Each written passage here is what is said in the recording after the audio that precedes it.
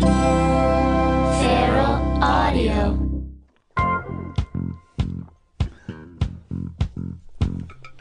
All right, everybody. All right. Disco sucks. We all know this to be fact. It's actually kind of cool. I like disco. Dave just said it's a fact, so since Dave has declared it a fact, we can rest assured that disco is the most incredible music ever recorded by man. And as you can hear by this track, Rise by Herb Alpert, disco looked forward to the 1990s as if to say, I wonder what Puffy Daddy is going to have to sample in 20 years. And Well, the disco, it wasn't... the more disco I listen to, the more I like it, especially this. So I don't think you're making your point very well, I Dave. wasn't... It was a phrase Show's from- over, You as know far what? as I'm concerned. You know what? How about this point? You guys suck. You know, if there's one thing that rock dudes hate, it's dancing and music that you're supposed to dance to. Well, you could just blow it all out your dicks. Despite the fact that disco sucks. From 1977 to 1980, this form of music dominated the dance clubs, the radio waves, and music charts. And during this very brief window, several artists that had nothing to do with disco decided to dabble. They experimented with incorporating the disco sound into their own songwriting.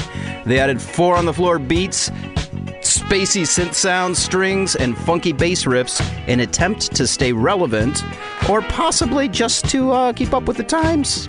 I guess that's the same thing. Sometimes it worked, sometimes it did not. Today we're going to dive into the deep end of the tacky, flashy, syphilitic pool. Welcome, dear listeners, as we count down the top songs by artists that decided to dip a toe in the disco waters. Welcome to Disco Dips. Beyond Yacht Rock. Welcome to the Beyond Yacht Rock podcast, an internet podcast creating new musical genres every week and counting down the top 10 songs in that genre. My name is JD Riznar. Hollywood Steve. I'm Dave. JD, you sounded great. Feeling good. Hunter. Hey, and because we created the term yacht rock, and we know you guys know that, and that you love yacht rock so much that we throw a bone to that genre every week. Hunter, what are we listening to right now? Well, so apparently today's show is about how disco sucks. That's not what When the it's show... all- it isn't the case at all. You know, I know, all disco's that. kind of cool. Yeah. I don't know why Dave is making that argument. God damn it. And turning it into a Halloween show. It doesn't make any sense. Anyways, nevertheless, I figured I'd drop a little Yatsko on us to prove Dave wrong again. Somebody has to. This is it can't be me all the time. This is Ms. Patty Austin with Every Home Should Have One from her great album of the same name. You can hear that disco backbeat mixed with a nice little bounce and shuffle. It's smooth as fuck, too. I mean, you can't get any smoother than this. I guess I should mention that technically the artist on this album is Quincy Jones Presents Patty Austin, but that seems a bit pedantic. Also, this song is written by the Dukes, Bugatti and Musker. Yeah, co-written by Musker. Fuck Bugatti, right, Dave? Yeah, well, I'd written that before you wrote it, and I only found Musker, but you dug deeper. You think Musker does anything on his own? I don't know. He's probably... Always look Probably underneath doesn't... always look underneath the Musker. You're gonna find some Bugatti. Behind the Musker. Yeah, we got some other names on this. Ernie Watts on sax, Richard T on keyboards, Bob James and Greg Fillinganes on synth, Steve Lukather and Eric Gale on guitar, Ralph McDonald boots Paulino from percussion, and does the percussion, and Chris Parker's on drums, who I only mentioned because he, Gale, and T are in the awesome jazz fusion band Stuff, and you guys should look them up. They have a little disco in them, and it's good, and they too prove Dave wrong. As you were reading that, I was really hoping Boots Paulino was a funky jazz dude. Now, Paulino is on most of the other songs, but not he this one. booted. Got it. Learn to play the piano and change your name. So Patty Austin, she's one of these female performers that like Brenda Russell and Diana Ross and Dionne Warwick. They all have like one or two great yacht rock albums under their sleeves, and this is one of them for schnizzle. I think there are more strong... I'm starting to get the feeling there's more strong yacht albums by women than there are by men. Front to back total album. Yeah. I think we should Yachtski one live sometime. Yes. Which one would you like to do? Which is your favorite? Two Eyes seems to come up quite a bit. Ross Ross is pretty extraordinary. Might get some more butts in the seats if we say we're doing a Diana Ross album. Yeah. And I will tell you, it's all very preliminary now, and this isn't the plug hole, but things are in the work for the new year. Live shows. All right. News to us. Yeah. Fantastic. So I went most of my life without hearing this song on the radio, on a radio of some sort, I guess. 2 days in a row last week, I heard this song. The first time I ran to my internet radio to see who it was, and I missed it. Only to say, oh well, I'll never see that bone throw again. And then the next day it came up again, and I didn't hesitate and found out it was Patty Austin. So that was quite the happenstance. I've bone thrown another song from this as recommended by the first one. Tim Malcolm. Tim Malcolm turned me onto this album. Yeah, it's a great album. This is a great song. It's a mood lifter. It's also listed as a remix. I guess the vinyl and cassette version has less layers, and the CD version has been overdubbed with what? Who knows? Because I don't have it on vinyl yet. I need to find it. Anyways, it also has "Baby Come to Me" on it. I don't know why I don't have this album, and the one you boned through. I actually think I have it. We should listen. That's we should compare it to this song. Tell me what it is. Duet. Anyways, That regardless, version of it? Dave, you're totally wrong about this song. It's great. I like this song. No, you don't. It's a bit of a disco It's a thing disco on song, it. and you said disco sucks, so... Guys, it was a phrase that... you should have been more critical. You should have been more analytical about how you feel about disco and not what people said about it in 1979. Also, you're a bit of a rockist. I did have a Disco Sucks sticker on the back of my car in the early 90s. Because the early 90s, you really needed to make a strong statement about your preferences about disco. I think we're giving Dave a hard time right now, but I think Steve... But it's fun, you know. Steve, I think you really need to listen to this song. Oh, yeah? Because I think... It's time to give Steve a hard time. It gives you really good advice. Yeah, step up to the plate, Steve. The lyric is You're all basically... wearing Dodgers caps, I think, to fuck with me. The lyric in this song is, you need one good woman, every home should have one, right? That's the lyric. And I think it's good advice. You're a man with everything, Steve. You got walls of CDs, a true. VCR, a view of Jiffy Lube. Oh, yeah, it's right across the street. But you're missing what the rest of us have. Women who can sexually tolerate our unusual penises. Every home should have. See, I just need to find a woman with a weirder vagina that's compatible with me. You know, it's kind of hard to find sometimes. You know, There's people your, don't necessarily advertise those things on the dating apps. There's your headline on J-Date. Yeah, well, it's called a soulmate. It's when your unusual penis fits inside her weird vagina. It's your soulmate. It has nothing to do with souls. It has to do with boning. It's the old Cinderella fit. Yeah, just don't feed it after midnight. Was that the thing? Yeah. Turns into a gremlin. Did you guys ever see the porn version of Cinderella? I saw Skinderella. That was soft. That was softcore. Yeah, it was like a 70s softcore thing. Where Cinderella had a snapping pussy, and the Prince Charming had to go find, he had to fuck everybody to find where his girl with the snapping pussy went. That's gross. Like it Snapping pussy. Yeah. No, that's where the term it kept the beat? No, that's where the term snapper comes from. It's like can really, grab onto you, give you a tug. All right, this is dumb. Ready to get into this? I am. I didn't write the porn version of Cinderella. All right. That would have been a cool story if you had. Yeah. Much more interesting than the story you told. Okay, I'm going to let this one kind of cook for a little bit because it's not obvious what it is. Because it's great, because it's disco. Yeah, I'm going to let you guys soak this in. You got some pure disco coming up here. The bongos, the space sounds, a little bit of clunk rocks. Those pure disco bongos. Gonna kick in. Yeah. Percussion's important, Hunter. A wise man told me that. Yeah, wait even longer. This is good. This is sewing anticipation. It's an art. Sewing anticipation is an art. It's a difficult one to master, yet it appears this fellow has a PhD from the University of, check this out, wait for it, state. It's fucking Star Wars. Oh, boy. When I was 5 or 6, I wanted the Empire Strikes Back soundtrack, and my parents got this for me. Not only was it the thinnest record I'd ever received, it was fucking disco, man. Which is great, but what do you mean by thin exactly? I brought it in to show you. Is that the exact one? This is the one. He's removing it. Oh, yeah. Hey, Dave, I got a question. Careful, don't break it. Does it say Flexi Disc on there? It does not. Okay, because I have a bunch of Flexi Discs. Yeah. And this is one step up of the free paper thin record you would get inside a book or a magazine. That's a Flexi Disc. That's a Flexi Disc. Then they started applying that to other albums, and it's basically It's basically a vinyl sheet of paper and total shit. We've all heard Mecco. That's really good. I thought that's what he was referring to. I thought he picked the wrong one, but no. Mecco's really good. This is garbage. Yeah. I looked it up, and Dave just brought it. It's literally called Music from the Empire Strikes Back. Yeah, you can see how my... With Han and Leia on the cover, I can see how your And parents doesn't Han kind of look like Luke, the way it's drawn? Let me see. Oh, you just tossed it? Yeah, I just threw it. Fuck that album. Well, Yeah, yeah, that's clearly Leia, but it's not quite clear Right. which male star of Star Wars. Well, I'm just maybe gonna that's walk Boris. over. Now I need to know. Yeah, that's probably Boris. Yeah, maybe Boris drew himself on there. I mean, it's kind of make you look like me. So this is what you're talking about. This is not disco what I'm- covers of movie themes. This is not what I'm talking about today. Taking an existing song and making it disco. Not like Herb Alpert up at the top was clearly trying for a dab at disco in the opening song, Rise. Rise was actually one of the last charting disco hits. Let's moving on here. Which chart? Billboard 100. That's a good one. Yeah. All right, I'm back. I picked it up. Here we go.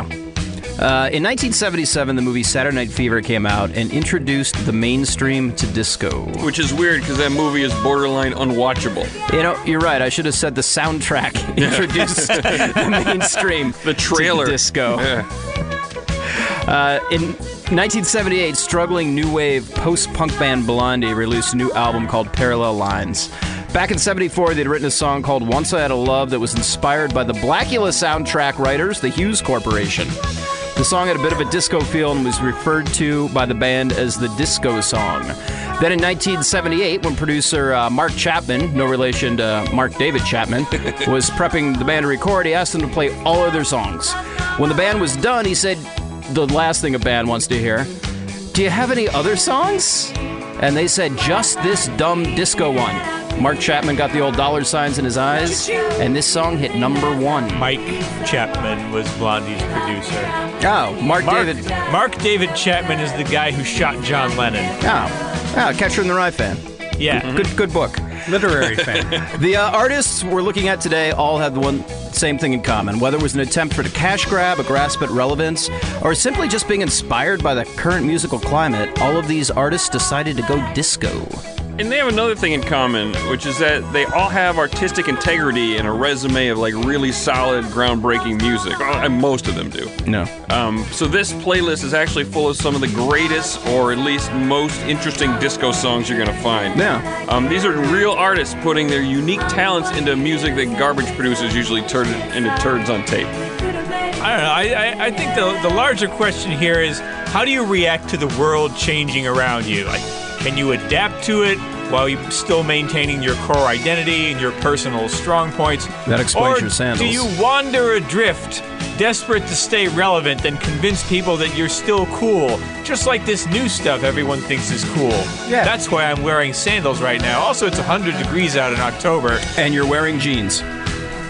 Yeah, but I don't want to show He's got you there. I don't want to He show has got you there. I don't want to show my legs. Yeah, because your feet are so sexy. I'm ashamed of most of my body, but my feet I don't give a fuck about. So there we go. Couple things. Growing out your toenails? Couple things. Wearing a sports hat there, Dave, because you love sports so much. All right, you two. I look good in Get blue. a room. A couple things I wanted to bring up. One, Boris Midney does kind of look like Han Solo. Okay. He looks, also, this is great, Dave. I don't know what your thing is about Well, I love disco. this. Why do you hate it This so is one much? of my Why do you first think it favorite sucks? I songs. don't get it. Anyways, I I don't love think almost you're every song proving on your this own list. point. I think you're ruining your point. Disco Sucks was a... You know what? We know what it is. Go over your timeline here, Dave. Let's keep this truck moving. All right. I mentioned that in 77, Saturday Night Fever brought what was an underground New York and Philly dance scene into the mainstream. By February of 79, disco dominated the Grammys and a backlash was starting. Summer of 79, there was the famous disco demolition night at Comiskey Park, where the White Sox actually had to forfeit their second game of a doubleheader to the Tigers after crowds rushed the field following a local radio stunt. Nice. Where they blew up a shitload of disco albums. Nice, bro. In July of 79, there were 6 disco songs in the top 10. By September, there was just one, Herb Alpert's Rise. By 1980, disco was dead. 78 to 80, pretty narrow window for these guys to dip, and dip they did. Can I briefly mention why most of 70s America hated disco? Yeah. It was both gay and black. All right, continue. You're absolutely right. No, that's and Two hated minorities in one. a protest backlash from the Disco Demolition Night started. People were like, "No, that's not what it's about. Make America great again." Oh man, I'm so depressed now. Hey, you want to get in the countdown? Yeah, sure. All right, this is a brand new song. It's called Number 10. Number 10! Sweet. Okay, starting off a little weak on the disco here, but it'll kick in a second. This is Stephen Stills with Can't Get No Booty.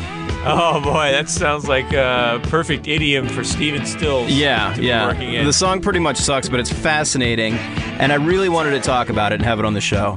It's from the Stephen Stills' 1978 Thoroughfare Gap, which, aside from being a Civil War battlefield, has some real shit reviews. AllMusic said, a rather poor attempt of Stephen Stills to adapt the disco craze. They even went as far as to get Andy Gibb to sing background on the album. This one sounds a little bit country to me, and in the tradition of country music being 4 years behind, it's interesting to notice that a country disco crossover existed well into the early 80s. I credit this song as being the birth of country pop. Well, I think this is a great example. Country disco pop. I think this is a good example of disco dippers we'll be meeting today, as I mentioned earlier. Like, they all seem to be like, well, sure, I'll give disco one half-assed try, but I'm going to do it in my style so I only lose 80% of my integrity. This has that sound, that Laurel Canyon folk rock sound, where you can hustle to it. So good job, Stills, who I once watched from the wings while he performed with Neil Young while Crosby and Nash were standing on either side of me. I'll offer that story anytime. Crosby, Riz, and Nash. A wonderful moment.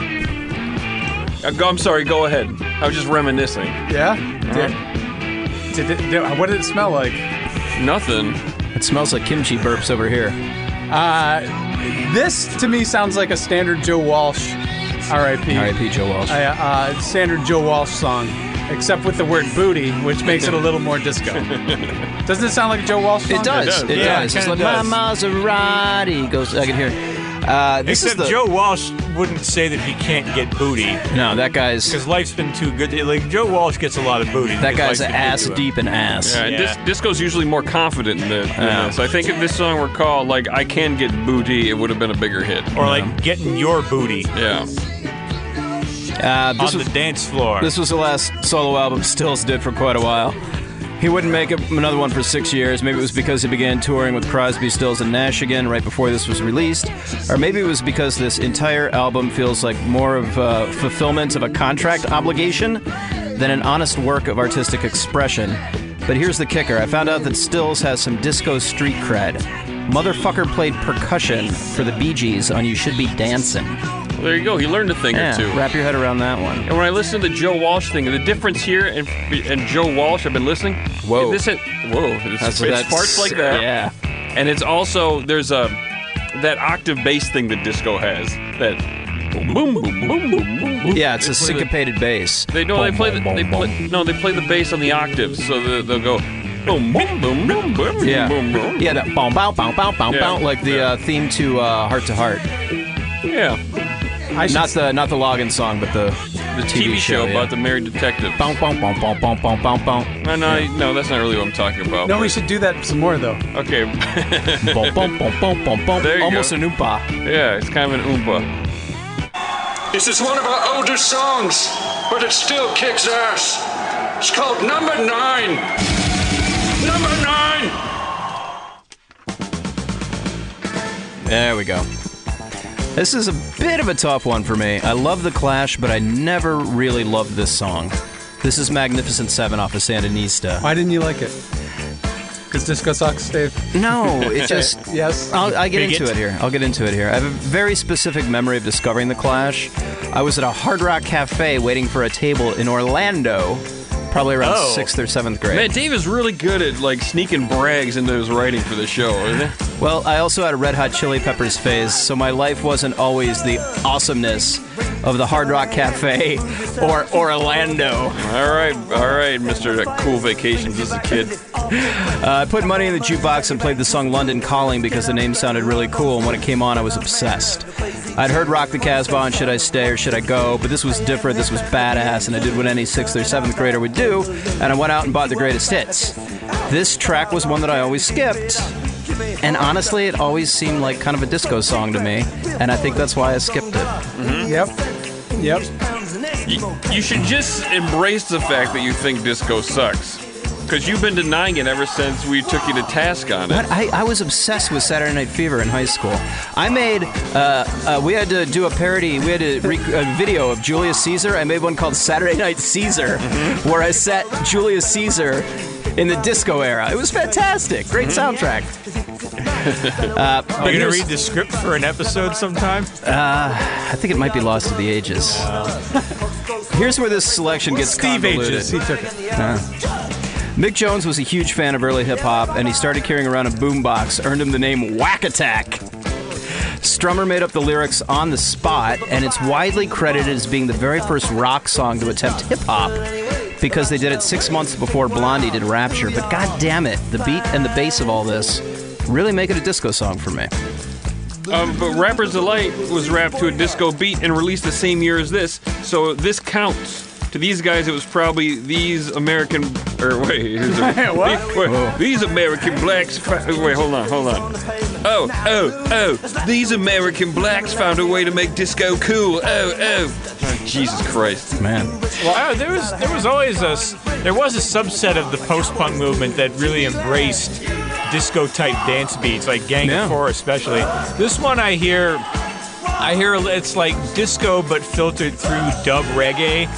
Like when you have like the weirdly mixed rhythm section, and that's kind of the faraway. That's also the end. direction the Clash was really going that time. Was reggae. A song like this reminds me of like the Happy Mondays and that scene, that 24-hour party people scene that would the Manchester scene. The Manchester scene. Madchester. Yeah. It's fine. The bass part on this song was played by Norman Watt Roy, who was from the band The Blockheads, more commonly known as Ian Dury and the Blockheads, which I'm sure you all remember from Hunter's Rock Bands episode. They played Spasticus Autisticus that got them banned from the BBC. These guys all ran around together and frequently collaborated on each other's crap, like any real music scene. So, in conclusion, The Clash is a very complex band full of contrast. This song for our true fans that have stuck with us. It's called Number 8. Number 8! Finally a music video where Paul and his band look like a whole pack of Falcos. And let me describe the paste job that Dave did in the outline here. So first we have a picture of Paul McCartney looking like Falco, and next we've got a picture of Falco. Thanks, Dave. Thanks for clarifying that for us here in the room. Great visual joke for the podcast. Yeah, well, that was more for you guys. I believe I talked about something once, and Hunter said, if you're going to talk about it, you got to put a picture in the document. No, so don't listen to Hunter's there you rules. go. Hunter's got good rules. This is. I can't remember what it was. I don't remember either. I just. You guys talk about your dicks a lot. So I just have clip art of Falco ready to go. There was a chance to use it. This is the band Wings with Good Night Tonight, which was a single and didn't appear on the album that it was made for. The album was Back to the Egg, in case anyone gives a shit. I don't understand why you don't put a song like this on an otherwise forgettable album. Is it the runtime? Like, why did they do this in the 70s, especially in England?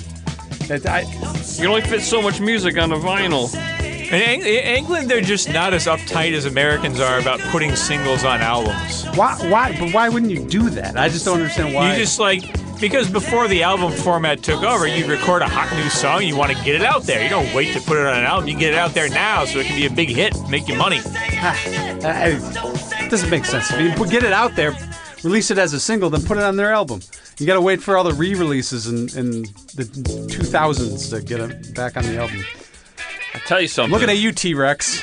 Tell you something, Dave. Tell you what surprised me about this song is that Wings was still making music in 1979. Yeah. Paul would ditch this dead weight the next year and come out with the revolutionarily bonkers album McCartney 2. Yeah. Temporary Secretary, anyone? Yeah. Oh. Bonkers. Bonanza bonkers, that album. Yeah, Wings made it to 1981, and we'd have to live with a large Wings-filled hole in our hearts until 1990, when Wings returned directly after Cheers to form a formidable Thursday night lineup and the beginnings of what would become must-see TV. That's right. Yeah. Finally got our Wings back. I get it. William Hickey was joined at that point. Is that after Stephen Linda's death? You hear the obvious disco tropes here, most obviously the syncopated bass line. Before Paul was in Wings with Linda McCartney and other heavy hitters, he was in a Liverpool-based band called The Beatles. One of his bandmates, John Legend, remarked, "I really don't care for the song, but I do enjoy Paul's bass line." John was later gunned down by Mark David Chapman, no relation to Mike Chapman, the following year. It's not clear if this song had anything to do with his murder. Wasn't he in the Silver Beatles? Are you thinking of the shitty Beatles? I don't know. I was listening to this song again because I hadn't heard it in a while. It feels a little slight to me, like like Paul is interested in trying this disco thing on for size. He wants to feel what that groove might be like underneath him, but in the end, he isn't feeling it quite enough to really develop this into anything more. You hear those synthy space sounds? Pew, pew, pew, pew. I call that development. Yeah. Is that octave bass line in there? Kinda. Yeah, Sort of. Yeah. There's a bouncy bass. Yeah. Well, shockingly enough, this turd hit number 5 in the U.S. It was behind the Village People, Susie Quattro, Donna Summer, and Peaches and Herb. Not surprisingly, Adam Sandler used this turd in his 2010 epic Grown Ups Part 1. Go easy on the Sandman. He gave me a lot of laughs when I was 15. Has there been a Grown Ups Part 2? What's that? Has there been a Grown Ups Part 2? There has. There has been. How about Part 5? Not yet. I don't know Wait for about it. that. This song got us banned from playing several colleges. We don't give a fuck. It's called Number 7. Number 7! Good bumpers. Yeah. Okay. I'm not a Grateful Dead fan. I'll be the first to admit it. I don't even like spelling their name correctly. It's true, he didn't like spelling their name correctly. I will, however, hand it to them here. They really dipped a toe into some disco on this one. Yeah, without the baggage, I think this would otherwise be a pretty fun disco song. Disco rock song. It's almost got like Another One Bites the Dust kind of feel to it. Drummer Mickey Hart had co-writing credits on this one, which wasn't super common for him, but he managed to sneak more than a couple turds into what is the Grateful Dead's overall shit sandwich. What's interesting, he states that the inspiration for the song came from his interest in disco, specifically, once again, the Bee Gees. See, I have a theory. Okay, so the Grateful Dead had a real problem with more fans showing up in the parking lot that would come to the show.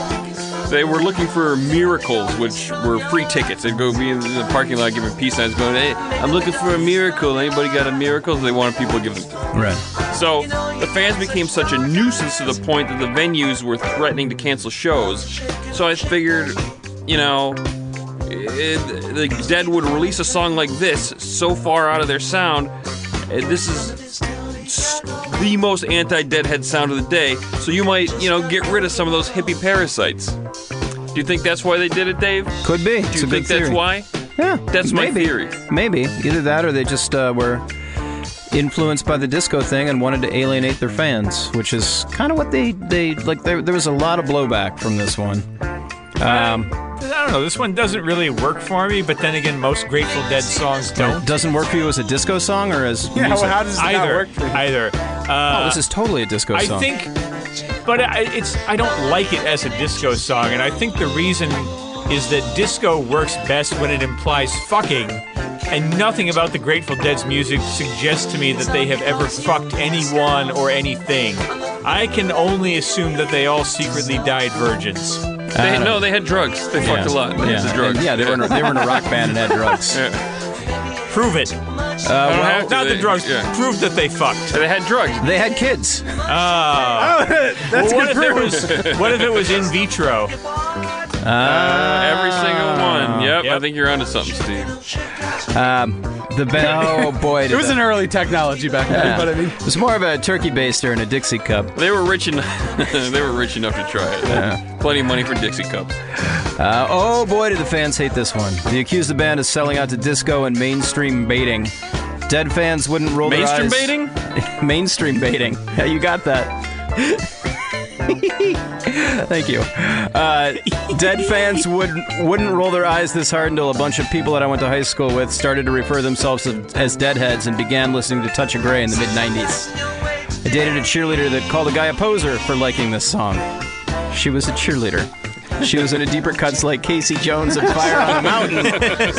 And man, did it get bad when I went to college. People started discovering the Dead, and it's probably why I never got into weed, because just the whole culture of it sort of was a little repellent to me. You should try vaping CBD oil. I got some last week. Started vaping CBD. CBD, what is that? It's the weed has two elements: THC, which makes you high, and CBD, which has all the medicinal benefits.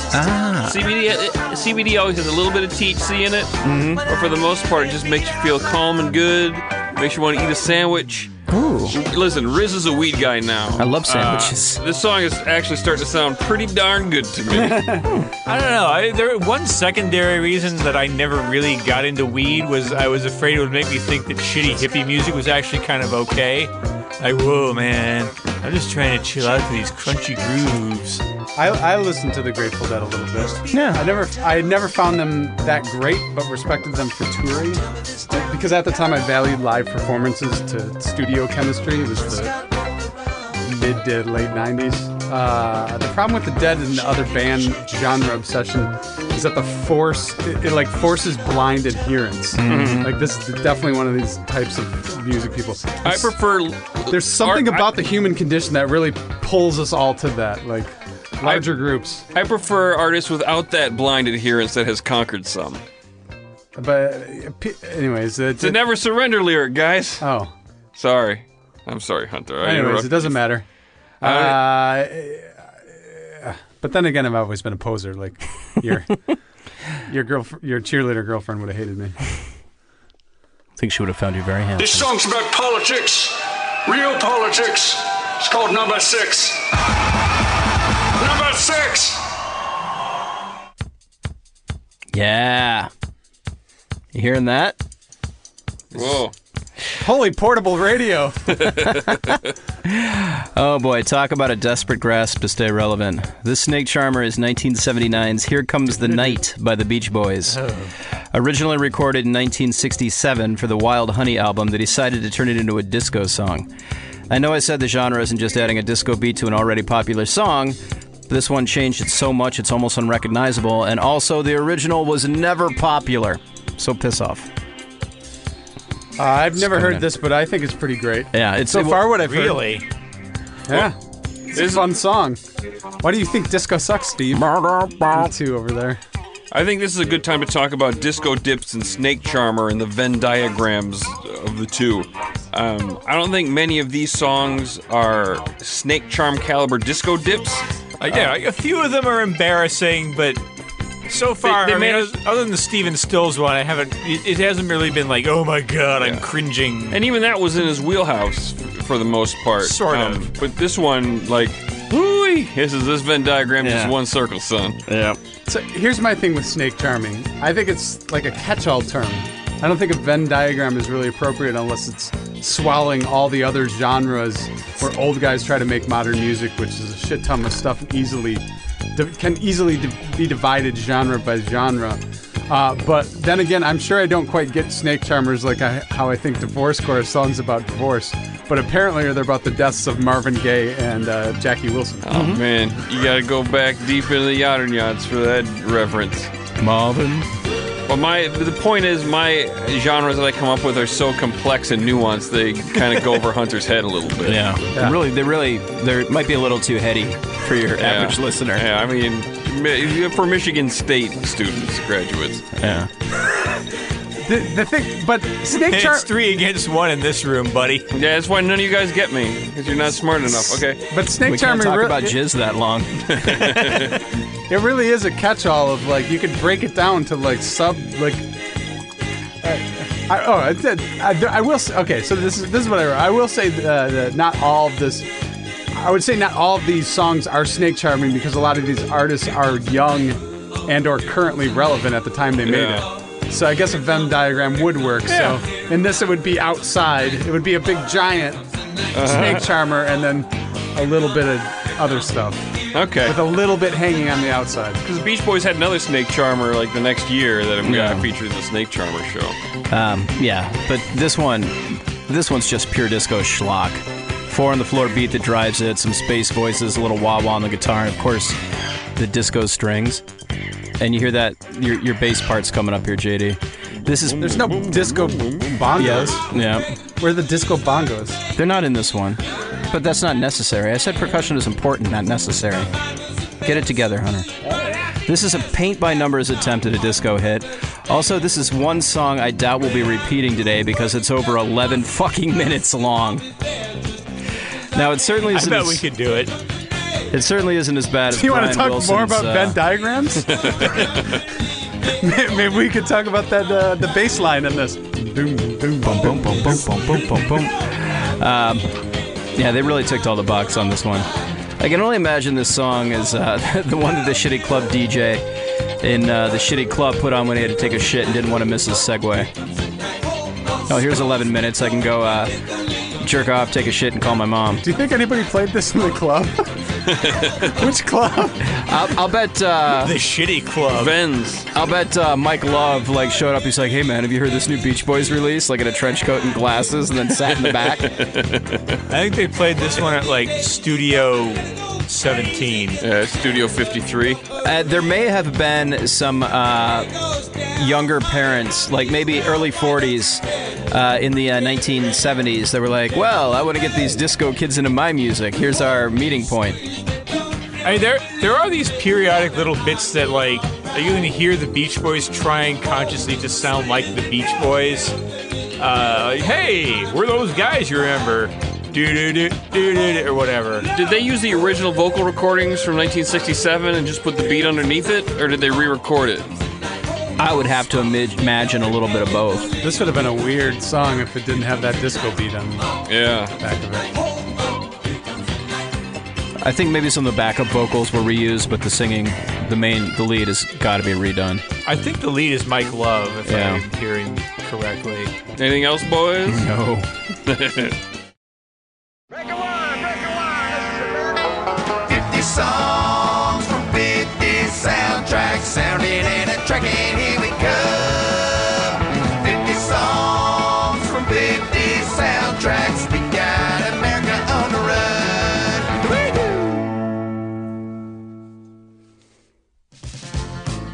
Fuck yeah! Is this one of the greatest movie themes ever written? Or is this one of the greatest movie themes ever written? The correct answer is yes. This is one of the greatest movie themes ever written. Of course, this is Holiday Road by Lindsey Buckingham. Hunter, you know how I always bitch about Kiss repeating the same hook over and over and over in their songs without any sort of development or pacing or variation? I think I remember that. Yeah. See, if Kiss's hooks were as good as this, it wouldn't even matter. Just like it doesn't matter here, this is great. And Kiss would never put dog barks and doorbells and shit into the mix unless it would make them money. Unless they could copyright the dog barks. That's a good idea, guys. And the reason Lindsey Buckingham does that, he's really just looking for ways to pad this song out past 2 minutes. He clearly does not give a shit about this song. And that's how talented he is. He can crap out hooks this catchy and infectious in his sleep, smell what he just crapped out, and go, ew, ugh. I'm not going to do much with this. I'm not even going to think of more than 2 rhymes for the verses. Here's a weird, noisy guitar solo in the middle. And it's still this insanely brilliant earworm. I didn't realize it, but there was a video for this song. Lindsey's trapped in this big warehouse-looking space. They clearly just rented out a warehouse and put some, like, box desks in it. There's a bunch of bored office workers. He's dressed up like a slightly glammed-up Charlie Sheen. he just kind of walks around very, very slowly. And when he lip syncs, he barely moves. And he just stares directly into the camera until all you can focus on is the guy liner he's wearing. And he comes off as really serious and kind of creepy, which is not what the song sounds like at all. But it is in keeping with his general aesthetic of expending as close to zero energy on Holiday Road as he possibly can. And what's funny is it's far and away the most remembered song of his solo career, even though it only hit like number 82 on the charts. Oh, and don't forget the video also has a lot of slow motion water spills. It's a really nice 80s cliche. They fill up a lot of time with that. The water splash just keeps going and going. Yeah, it's like a Ned Doheny album cover. And this song is barely available anywhere. The original studio version isn't on any in-print CD. I don't think it ever has been. It is on Spotify. I think it was. It was on. I think it was on European Vacation soundtrack. Okay, that might have been on CD. I don't remember. Oh, I'm not. I think the original, the original movie didn't have. They may not have even had a soundtrack release. Well, guys, on vinyl. They do. I have it, but I don't think this was on it. This didn't come into the second one, did it? Have I got a story for you? Oh, boy. I'm going to break into this because I didn't know this was coming. I didn't know this was not available. So, years and years ago, they was it Magic Mountain, which is that's where they filmed Six Flags, Magic Mountain. That's Wally World. Wally World was. They gave out a CD of all the National Lampoon songs, and I specifically got it because it had New Looks by Dr. John on it, and that was the only way I could get New Looks. I'm pretty sure I have it on CD at home. It's like there was like 1,000 or 2,000. I have that, and I'm pretty sure. I'm 99.9% sure this song is also on there. That makes it even rarer. Yeah. I'll bring it in and show you. I'll make you a copy. I'll burn you guys a copy. Awesome. Whoever's in charge of curating the National Lampoon musical legacy, you're doing a shit job. Because we love the music from that show. Yeah. There's demand for your product. Yeah, Plastique Bertrand was in European Vacation. That was a great fucking soundtrack. That's how I discovered Plastique Bertrand. Oh. I found that's them on how. a Rhino New Wave Hits compilation. But you know, the National Lampoon people are not the only ones neglecting this song. Lindsey Buckingham rarely performs it or really even talks about it, but you can find a live version from an album called Live at the Bass Performance Hall from 2008. It's the only Lindsey Buckingham album that song is on. And as the song ends, he starts growling and barking along with the dog sound effects. It's Copyright pretty- Lindsey Buckingham. Yeah. He just goes, bark, bark, bark, bark, bark, bark, bark like a dog, bark like a dog. It's bananas, and I recommend that you listen to it. It just illustrates the fucking contempt that he holds this piece of music in for whatever reason. When they redid National Lampoon's Vacation in 2015, they had the Zac Brown Band cover this, and their version sucks because they're country guys who don't want to do any of the high vocals because they're men, they're hard-working men. Either that or they just don't have the range to do them, and again, that's because they're hard-working men. But that's not all. The soundtrack producers also had another guy cover it, named Matt Pond PA, and actually apparently the PA is part of the name of Matt Pond's band, Matt Pond PA. I guess because he's from Philly. But that guy, Matt Pond, and Matt Pond PA, they make it into this depressing Elliott Smith, Iron and Wine type sad sack indie singer-songwriter Beards and Banjos. overdubbing himself in his bedroom at 3 a.m. What was your genre? What is your genre name? I just said Beards and Banjos one day, and it seemed to fit. Yeah, that's gonna work. Yeah. European Vacation. This is from Vacation 1, but European Vacation 2. It was also in there. Oh, I'm sure it was. Because they had to know their goal. The intro music, they were stamping passports and... It's iconic. They didn't never release it on CD. It's dumb. So European. I got it. That's one of those early movies that I got my hands on that had boobs in it. Yeah. I keep I remember the boobs as being like super huge, and then the German girl, when the German girl, she shows her boobs to Rusty. They were the biggest boobs I've ever seen in my mind. But then I did some research yesterday, and I found the image of those boobs. Yeah. And Researching the podcast. they're not that big at all. They're nice. They're nice looking little boobs, but they're not the big biggies that burned into my mind. You know, they were probably seem bigger because your hands were so small when you were holding them up to the screen when you were 9. Yeah. I know the scene you're talking about. Rusty's about to touch boobs in Germany when Clark pisses off the town by slap dancing, starts a fight, and they decide to kill him. And the family has to run. And while most of the movie was filmed on location in Europe, that scene was shot later on the Universal Studios backlot, and you can see the hills of Griffith Park in the background. There's your location's fun fact. All right. Oh, I had Holiday Road Live all queued up, but I forgot to play it. Oh, well. just skip to the end. Let's move on. Yeah, we've been on this for 10 minutes. It's worth it. Anyone who doesn't like this song can fuck off. It's called number 5. Number 5!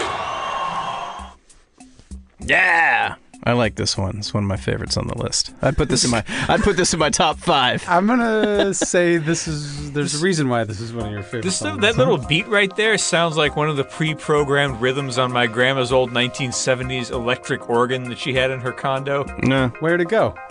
I think it's at my sister's house now. That's probably still there. Those things are heavy as fuck. No, we had to sell the condo. Oh.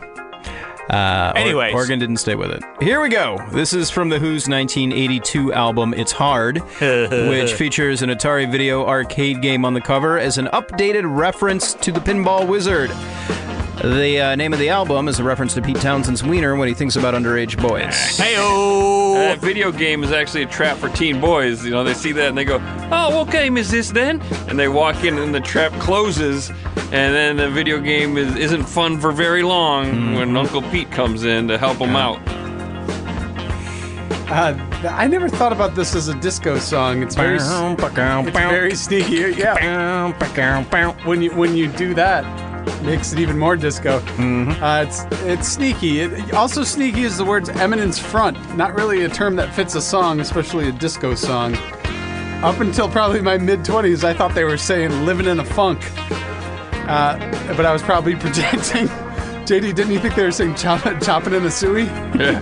Chopping in a suey. Yeah. You heard Living in a Funk? Yeah, listen to it. You weren't thinking of Living in a Box by Living in a Box? Yeah, what album was that on?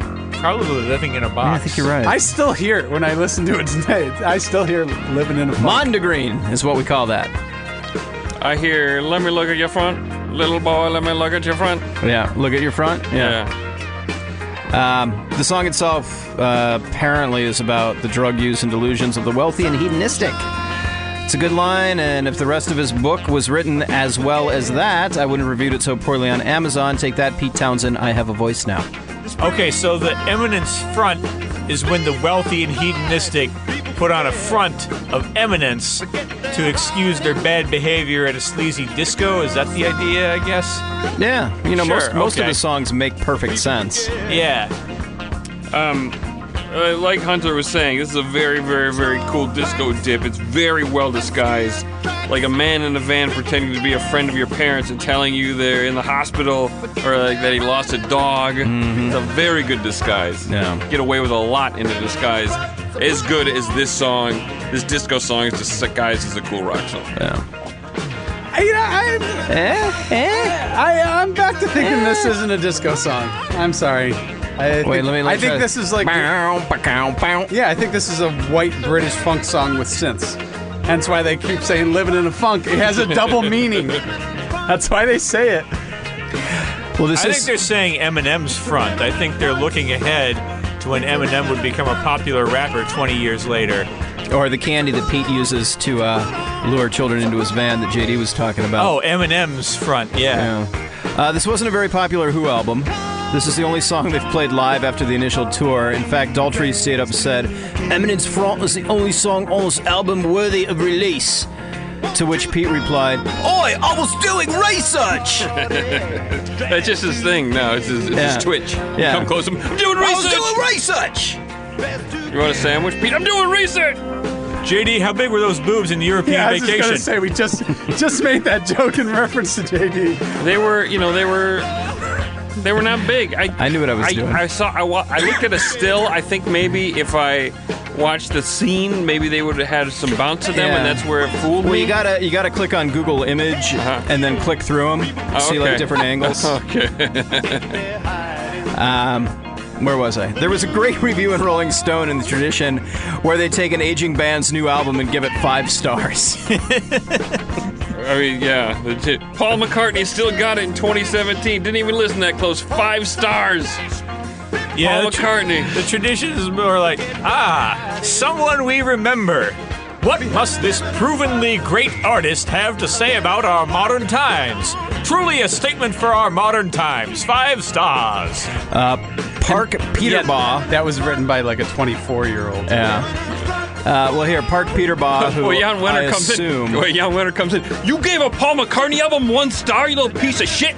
You rewrite this and give it 5 stars, or you're out of Rolling Paul Stone. fucking McCartney. He's a proven artist. The review was something like, their most vital and coherent album since Who's Next. The dude that wrote it also proclaimed that the song I've Known No War was a song that become an anthem to our generation, much the way Won't Get Fooled Again did a decade ago. He was wrong, but the song really is quite incredible, this song. It's been used in countless movies and TV shows. I'm sure it was in an episode of Miami Vice at some point. They were living in a funk on that episode. Yeah. And most recently it was used in the 2016 GOP convention. So it's about the drug use and delusions of the wealthy and hedonistic? Okay, yeah, that checks out. Well, The Who wouldn't release another studio album until 2006, which makes this the last studio album that John Entwistle played on. Oh, and from the Rolling Stone review of that album, I looked it up, which is... I was doing research! The album's called Endless Wire, reviewed by one David Frick, and he writes... In his liner notes, Townsend said he wrote a man in a purple dress after seeing Mel Gibson's film The Passion of the Christ, yet it is easier to hear in the song's stark 63 Dylan bite. The public rush to judgment after Townsend's 2003 arrest for viewing child pornography online. Parentheses, the charges were dropped. For 4 stars they gave the album. The Who's 2006 album they gave 4 stars for a veiled whine about being a victim even though he's the pedophile. If David Frick had done his research as I so vigilantly do, he'd realize that this album is garbage. And I'm sorry to stay on their 2006 album, it's totally irrelevant, but there's a song called Mike Post's theme, which sounds like it'd be a pretty great song, right? Yeah, it should be awesome. P.I., A-Team? Yeah, the Who sing about Mike Post is awesome. The song has mandolin in it. Enough said. They blew it. Huge disappointment. It was about a post. It was about an actual post. Named Mike. Yeah. The video for this song is pretty great. It's just them all showing up to rehearsal. And, like, Daltrey gets out of a limo with girls, and Pete gets out of actually, it's a broken-down van. You see, like a couple little heads poking out, and people pull them back in real quick. It's my research van. My mobile research unit. Got cameras on the inside, cameras on the outside. Cameras in the toilet, just in case. A boys' locker room repair kit inside. I don't know what accent I'm slipping in. All right, let's keep going.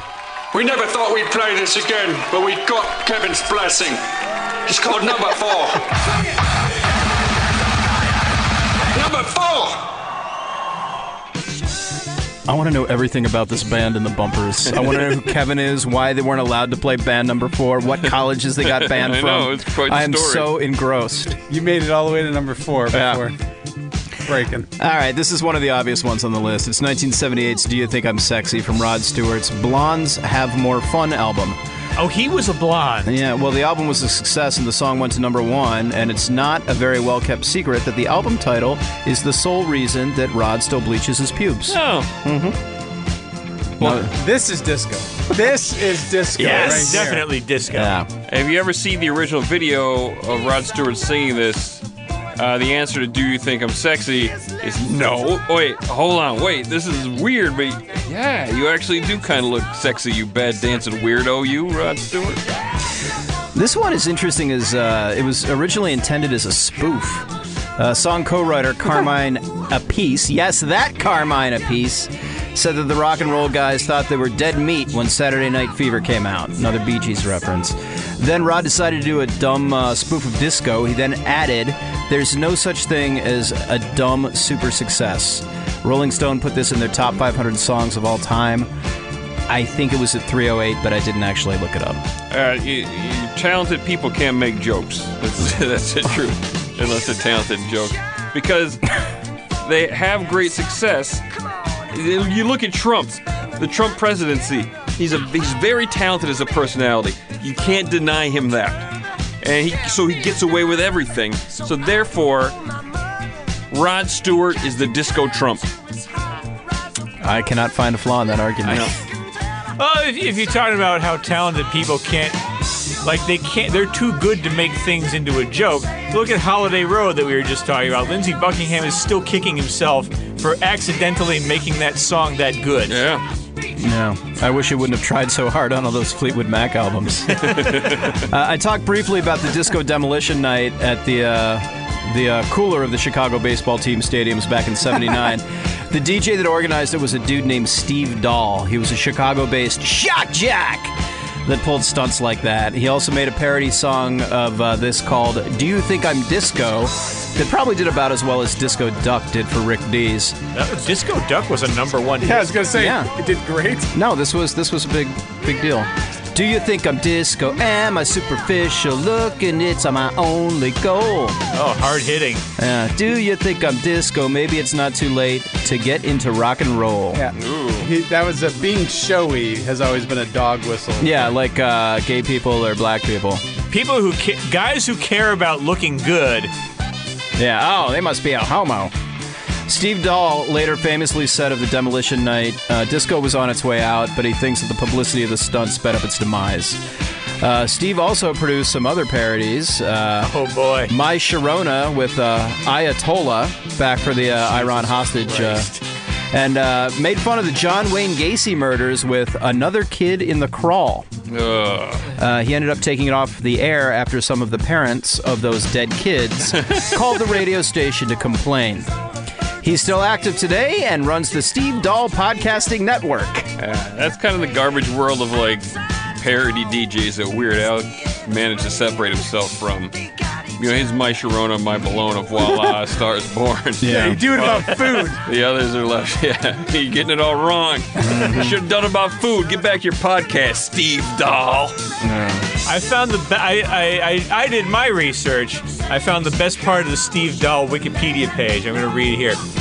Dahl decided to get a vasectomy in March 1989, which was performed live on the air at a urologist's office in Indiana. Across the border for cheaper rates. According to Arbitron ratings for that survey period, Dahl and Myers' ratings jumped from a tie for 7th place in afternoons to a tie for 3rd place. All right. A lot of ratings ties in the Chicago market. I got another fun fact. The chorus melody of this song was plagiarized from a Brazilian Tropicalia song by Jorge Ben called Taj Mahal, and they had to pay him money for it. It's also got a string arrangement from a Bobby Womack song that he lifted. Hey. There you go. Didn't even write it. Hey, you forgot to read this. https://www.youtube.com/watch?v=v3xfkwh-eul. It's case sensitive. Great so you have bit. to read it. Oh, yeah. Some uppercase and lowercase there. It's a deeply personal song for all of us. It's called Number 3. Number 3! All right. No surprises here. Nope. Mick Jagger had moved to New York by this time, and he was hanging out at Studio 54. This song, Miss You by the Rolling Stones, 1978. A staple on classic rock radio. Yeah. Such a great under-the-radar disco song. But this was directly influenced by all the disco he was hearing at Studio 54. In fact, Keith said that he didn't think much of the disco song at the time. We just wanted to put our oar into Mick, wanting to do some disco shit. Keep that man happy. But as we got into it, we realized maybe we've got a quintessential disco thing right here. And he was right. This is another one of these songs that hit number 1. Jagger had a quote that speaks to JD's point. The song wasn't disco. Disco records didn't have guitars much, and they all had shimmering and ooey girls. It was influenced by that, but not exactly it. And then it goes on to sing ooh. But that's him. Yeah. Yeah, it's not an ooey, it's ooh. I mean, it's just another really, really good disco song by a bunch of cocky pedophile geniuses. I'm starting to get more of a feel for the genre because after the last few songs, those are where these experiments really start to work. And I think the key to a successful disco dip is that disco sounds best when it's kind of sleazy. And if you have a sleazy side and you let the disco sound pull that out of you, you're probably going to have a pretty good song as a result. And that's why Paul McCartney wasn't that comfortable with it. And that's why Pete Townsend and Rod Stewart and Mick Jagger can all pull it off. Because they're gross. Yep. I don't know. He had a penchant for one-legged bitches. This is from the Some Girls album, which is my second favorite Stones album next to Sticky Fingers. And what impresses me is they have this amazing disco song on here, but the Stones could fucking do anything. They started as a blues band, but they also wrote what I think is one of the best country albums of all time, Sticky Fingers. And this album, Some Girls, includes The Girl with the Faraway Eyes, which I think is one of the best country songs. It amazes me. Their versatility. Their versatility and diverse-ness. I thought you didn't like portmanteaus. It wasn't on purpose. And some of them work. Some of them are lazy. I also like find... Mandels. That's a lazy portmanteau. Portmanteau? Was that a portmanteau on purpose? Yeah. Okay. I find it interesting that basically at this point that this came out, The Clash had basically called the Stones out for being out of touch, paint-by-number rock stars, coming off shit like Black and Blue. And the Stones knew they were getting shit on by the punks. They also listened to them, but they knew they weren't as good as them. So they get influenced and motivated to make Some Girls, which is really a powerhouse album. And 2 years later is when the Clash expand their sound to make something like Magnificent Seven. I love rock and roll. I love shit like that. By the way, little friendly competition. Yeah, there's nothing wrong with that. By the way, the Stones have always seemed old, but Mick Jagger was 35 when he made this. That's old. Yeah. Well, that's not that old. They seemed like they were in their 50s for forever. Well, when Steel Wheels came out, which was... This was their comeback. 89. In 89, they were calling it the Steel Wheelchairs Tour. Mm-hmm. Yeah. And they were, what, in their 40s? Yeah. Probably 50s. If you're 35, Maybe. when was this? 78. 78. Yeah. 79. 78 or 79. 78. The copycats come and go, but this song proves we're here to stay. It's called Number 2. Number 2! Oh, damn, I love the Kinks. And this was a new one for me. I hope this is the Kinks. Yeah. I never really paid attention to this song before. I mean, I had it on Come Dancing or in like some greatest hits comps. But apparently, Ray Davies wrote this. This is called I Wish I Could Fly Like Superman from 1979. Ray Davies wrote this in response to Clive Davis, the head of Arista Records and responsible for more kick-ass artists than you could count and a few shitty ones. Clive Davis asked Ray to write a song for the Clubs. I almost said the Cubs. That would have been awesome. I'm in your head now, Dave. I'm squinting. Ray reportedly hated disco, but crapped out this little gem just for the hell of it. It's a good song. Thanks, Hunter. You've been a little slow on the draw today. Sorry. I'm just giving you time because I never know when somebody else is going to jump in. This is a good call. This is a good call. It's a good song. Good song. Good deep dive into the disco here. This is on their low budget album. The album's called Low Budget. It came out in '79, and everything else on the album sounds like just fine and kinksy. There's a few songs before this one is called Catch Me I'm Falling. So I would bet they needed a song called I Wish I Could Fly Like Superman to further tell the story of the falling person. Yeah. They were big into concept albums in the 70s. The song was actually inspired by the 1978 movie Superman. Oh, never heard of it. Apparently Ray was a big fan of the comic books and he went to see the movie and he got inspired when he saw Chris Reeve fly or walk or ride a horse or whatever. Again, this is a cool disco song. You know what? And it sort of got me thinking, like, a night full of these disco dips would be a really fun dance night. Just like these disco songs that are sort of elevated somehow by the artistic integrity of the people doing them. That feel a little different. You know what? You're right. It would be a fun night. It'd be really disco fun. doesn't suck. Yeah, exactly. Well, you leave out the These are great songs. Maybe leave out the Beach Boys one. you leave out the the Donna Summer hits and everything. You do just songs like this by unlikely bands. I think it'd be a really fun dance night. I would dance. JD, you still have to do your genre, your discount genre. I know I need help from people who know more because I really want to dig deep. All you have to do is go find those like little known disco, I went that route. I'm gonna ask my friends at KFAI, like my guys Areola who have been- Records. Just check it out. Yeah, I look for stuff like that. It's hard to find stuff, but my guys at KFAI, they'll help me out. Once I'll email them when I'm ready. Now I'll wait a few months because we've just done a disco one, but discount is in the pipeline someday. Well, this one's a goddamn badass jam. To me, this absolutely transcends disco, as most of the songs on this list do. Even though it has the bass and the beat, it's like an effortless version of Cameo's "Word Up." It also gives a nod to Saturday Night Fever, as it states that he is a wreck but staying alive. Just goes to show you how influential that soundtrack really was to most of the songs on this list. I think this song works again because Ray Davies has a secret sleazy side that's itching to get out. And it's more interesting to hear this kind of thing coming from the Kinks. Like, they don't normally get to work a groove like this because they didn't start out with nearly as much R&B in their sound as the Stones or the Who, for example. Yeah, and the Kinks need more respect, especially their mid-70s to 80s stuff. Yeah. They were one of those bands I thought, oh, okay, here's a British Invasion, like 60s band with hits like Lola, You Really Got Me, and not much else. Bullshit. Super prolific.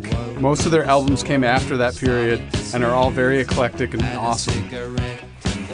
And what strikes me about this song is how ahead of a time it sounds. Even though it's rooted in disco, this could easily be like a late 80s pop song. It's surprising that the Kinks weren't a bigger band because they just have so much incredible music out there. Ray Davies just never got that passport, did he? Yeah, they never got it. they couldn't catch a break. Yeah, they were just too damn British, which is something I was considering for my next genre, so I might do that now. Too damn British. Too damn British? So what is it? Did people too British to like make a huge enough impact in the world? cross over to they, American great, audience. Great British bands that are super catchy and melodic and like just brilliant music, but they didn't catch on in America because something about them was too British. I like that.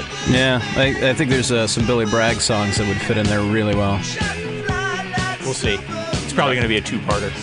And no more two-parters. No more two-parters. No, it's going to have to be. No, Well, no then, more no. two-parters. No. Use your fucking editorial thing. We're top 10, not top 20. Broken into two. Be editorial. No, it's All going to in have one. to be by decade. God damn it. Anytime I think I'm no good at writing songs, I remember this song. It's a very good song. It's called Number One. Number One! Yeah. Thank God this song came. Yeah. There's a real cloud in this room. Yeah, oh my, what's it gonna be? Of course this is my number one. Kiss did a disco song, y'all know it. Shit, you probably all know the story. The story was that Gene Simmons was dating Donna Summer and she bet him he couldn't write a disco song. He set out to prove her wrong. The only problem? The story is completely false. Probably is something I heard in my youth that I need to stop repeating. Here's the real story. Who fills this guy's head with these facts? I mishear a lot of things. You gotta stop And then you listening to can- people. you Everyone's confuse- lying to you, Dave. You confuse names in your head, too. A lot. Whenever you walk around, Dave. I see what you did there. Whenever you walk around Dave, he's always yelling about how he's doing research. But then he always has everything wrong. I don't get it. It doesn't make any sense. He's constantly doing research. He's constantly being surprised and telling you he's doing research. He mixed up Mark David Chapman and Mike Chapman at like 2 or 3 points in this outline. He did so much research, too. Oh, my God. Mark David Chapman shot Lennon and liked Salinger. That is correct. Got it. All right, the real story is Paul wanted to write a disco song, and this was the first time that Kiss collaborated with the amazing songwriter Desmond Child, and it certainly wouldn't be the last.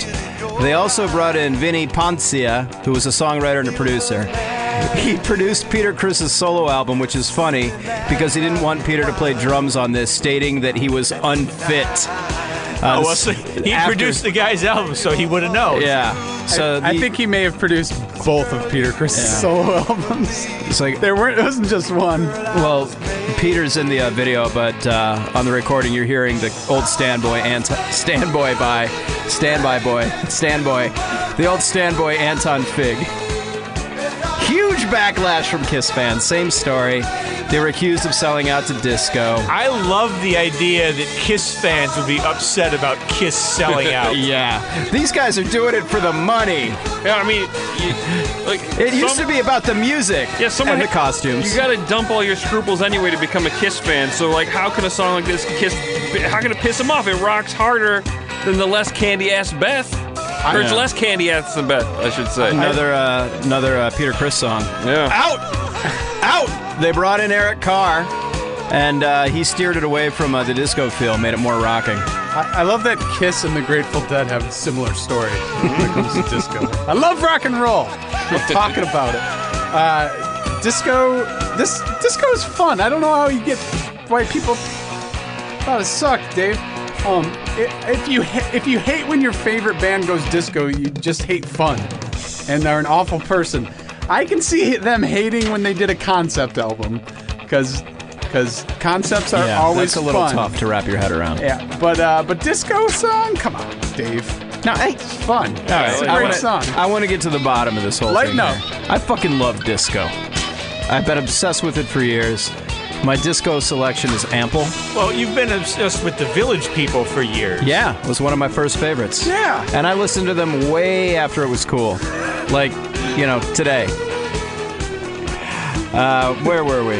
I just imagine Dave rolling around town with the Disco Sucks bumper sticker listening to the Village People. Next to my confusing. Yeah. Well, I like the idea. I was being ironic to the people that thought disco sucks. He kind of reminds me of an anti-gay Idaho senator, you know?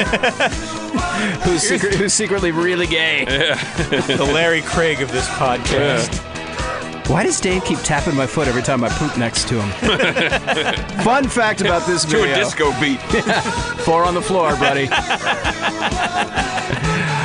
Fun fact about this video, if you watch the Kiss Shreds video, this is a video they take it from, and if you haven't seen it, it's my absolute favorite. You guys know the Shreds videos, right? Best thing on the internet. They play a song called I Will Never Go to School. It's fantastic. I especially like the line, Bruce likes a trophy.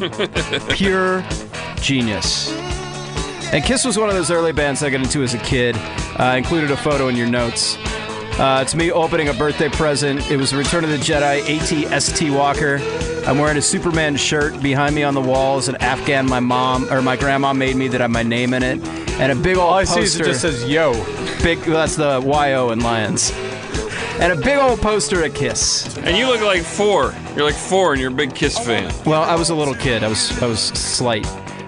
But, you're 4. when did Jedi come out? 83? 83. So I would have been 7. Okay. That would have been my 7th birthday, maybe. Just starting to get into the Village People. Yeah. No, I was way into the Village People. I was. Now, I know I was probably only attracted to them at the time because of the pageantry, but as I got older, I really started to enjoy them, and although never took them seriously until I saw them live with Ted Nugent and Skid Row back in the 90s. One hell of a badass concert. It was the first of their farewell tours. I saw them at in their first when they put the makeup back on with everybody at Tiger Stadium when they did their first one. That was fun to see a concert in Tiger Stadium. Do they still have the arena football team in LA, in like Long Beach or The something? LA Kiss? Yeah. They had a show a couple years ago, a reality show, but I don't know if they survived. Hey, good job, Dave. Hey, thanks. If anything, this list has taught me that it's really hard for successful geniuses to properly sell out. So rest assured, fellas, when I sell out and I join the next Sklar Brothers podcast, it will sound a hell of a lot like Beyond Yacht Rock. You change your name to J.D. Sklar. Yeah, Is it like a Ramones thing where everybody joins and they have to change their name to the Yeah, I'm working Sklar? on a second voice of my own that is slightly different than the voice I usually use. So it'd be like, hey, how's it going? I'm J.D. Sklar, and And I'm Randy Sklar. Oh, this is really Scar. Listen, JD's leaving. You gotta work on it a little. All before us you Michigan State guys to go hang out with a couple more Wolverines. yeah. Wolverines. We're smart. What didn't make the list? Oh, I got one. Got a Boogie by Weird Al. Yeah. It's one of my favorite originals of his. It's a ridiculously fast disco song it's revealed to be about a booger on his finger. Oh, so spoiler alert. And he can't shake it Yeah. off. It also includes a lyric, I was burning up the floor like a disco maniac. So yeah, sure it's satire, but it's still a dip. Criminal, that's something from Pink Floyd's The Wall didn't make the list. They're too slow. Famously, Another Brick in the Wall Part 2, or maybe Run Like Hell. Yeah, they write that hi-hat in there. Yeah, that bound bound. But What song are you doing? He's Brick in doing the a Wall. really up-tempo version of... But it's like, we don't need no way. You know how it goes. No, I don't. Keep doing it. I just How's think the bass? Is that octave bass going on in there? Yeah, bonk, bonk, bonk, bonk, bonk, bonk, bonk, bonk, bonk, bonk, bonk, bonk, bonk, bonk, bonk. You know how it goes. You know the song. I can't believe that nobody insisted that the Hollies song I found way too late in the game should have made this list and pushed something else off. So I want all of you to go find Wiggle That Watsit on YouTube and see if you think Steven Stills or Graham Nash had the worst. Here's dip. why I didn't make it. Because you showed us how dismissive you are of any suggestions that we made when Dave made a suggestion for you, and then promptly announced, oh, by the way, I'm going to do 2 shows of that. No, I doubt that'll be it. But mine's a 2-parter. Also, That's great. but also, I did look at that long and hard. That came out in '67, and I was really trying to 67? '76. But I was All right, close enough. maybe Just 2 I'm just numbers off. dyslexic. Michael Chapman, Mike, Mark, David. Don't. But the thing was, I wanted to showcase songs that happened after the Saturday Night Seavers. Okay, that makes sense. The Alan Thicke vehicle came out. Next week it's our annual Rock and Roll Hall of Fame rock out. We did it last time. We just go through the nominees. Well, after this time, it'll be our annual. yeah. Second annual. Normally we do Yacht Rock on the 10s, but because of the way the episode numbers fall, we want to get it in before the voting period ends. To influence all you music journalists like David Frick's vote. So we're just going to go down each nominee and say whether or not, just some little chit chat, whether or not we think they should make it in. And we'll pick one each. And then we each feature one of our favorites that we go into depth on and make a real argument. Yeah, for the it. one that we think should. Yeah, Steve's already written 7 pages on Judas Priest. Oh, really? Spoiler alert. Oh, Yeah, Jesus. you should see the document. It's Edit it. It's going to be a 2-parter. Thanks to Ben Mullins for sending in those awesome bumpers. He's not really on the social media, but he would like to plug his mad skills as a programmer who does Drupal.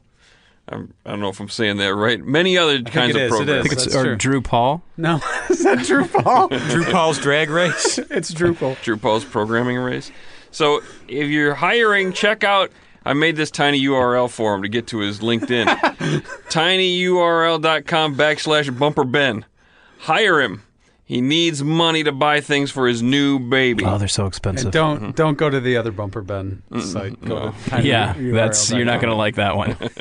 Also, check out Ben's 2 albums of electronic music on the Ghostly International label under the name Midwest Product. And check out old Hollywood Steve Huey. He's going to be on the Radio 8 Ball podcast here on Yes, Feral Audio. was released today as of this This as recording. as of this morning when we recorded this episode. So it's out there. When's yours coming out? Is it out already? It's probably a ways down the road. Okay. They were, they wanted to season the show a little bit before it came on. They wanted to iron out the kinks. Very good. Kind of like we did today with number 2. Oh, big shout out to Patricia Whitaker. Yeah! She's really been working hard on improving our social media presence, and it's all her ideas. She came to us, volunteered. She's doing a great job. So follow her on Twitter at York Whitaker. She's also really, really into the yacht rock genre and is a great follow. Yeah, I could probably learn a thing or two about yacht rock from her.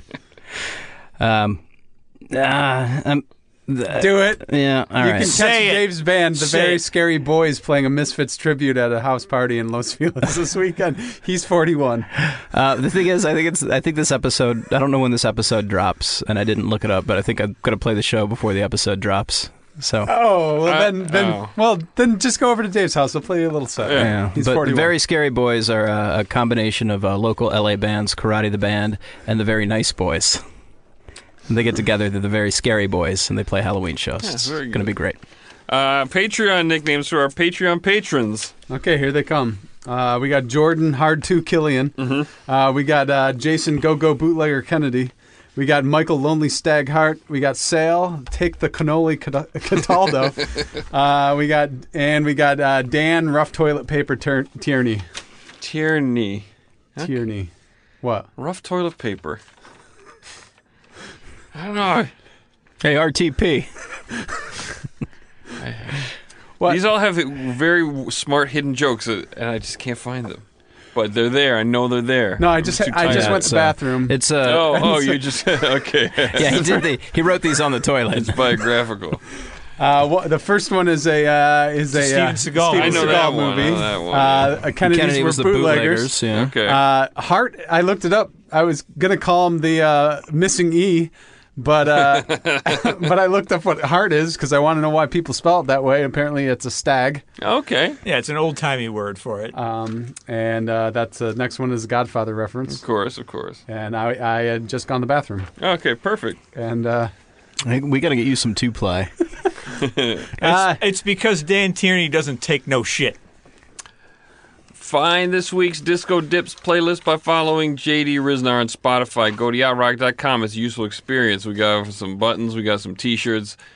We'll have tote bags up very soon. Pass them out to the guys. They're nice tote bags. they're record bags. Record bags. You can tote records. We're not NPR, JD. You can- Stick to the brand. Okay, you sorry. could you could tote records. You could record totes. It's You could put some of your sailing related stuff inside the bag. nothing too big though.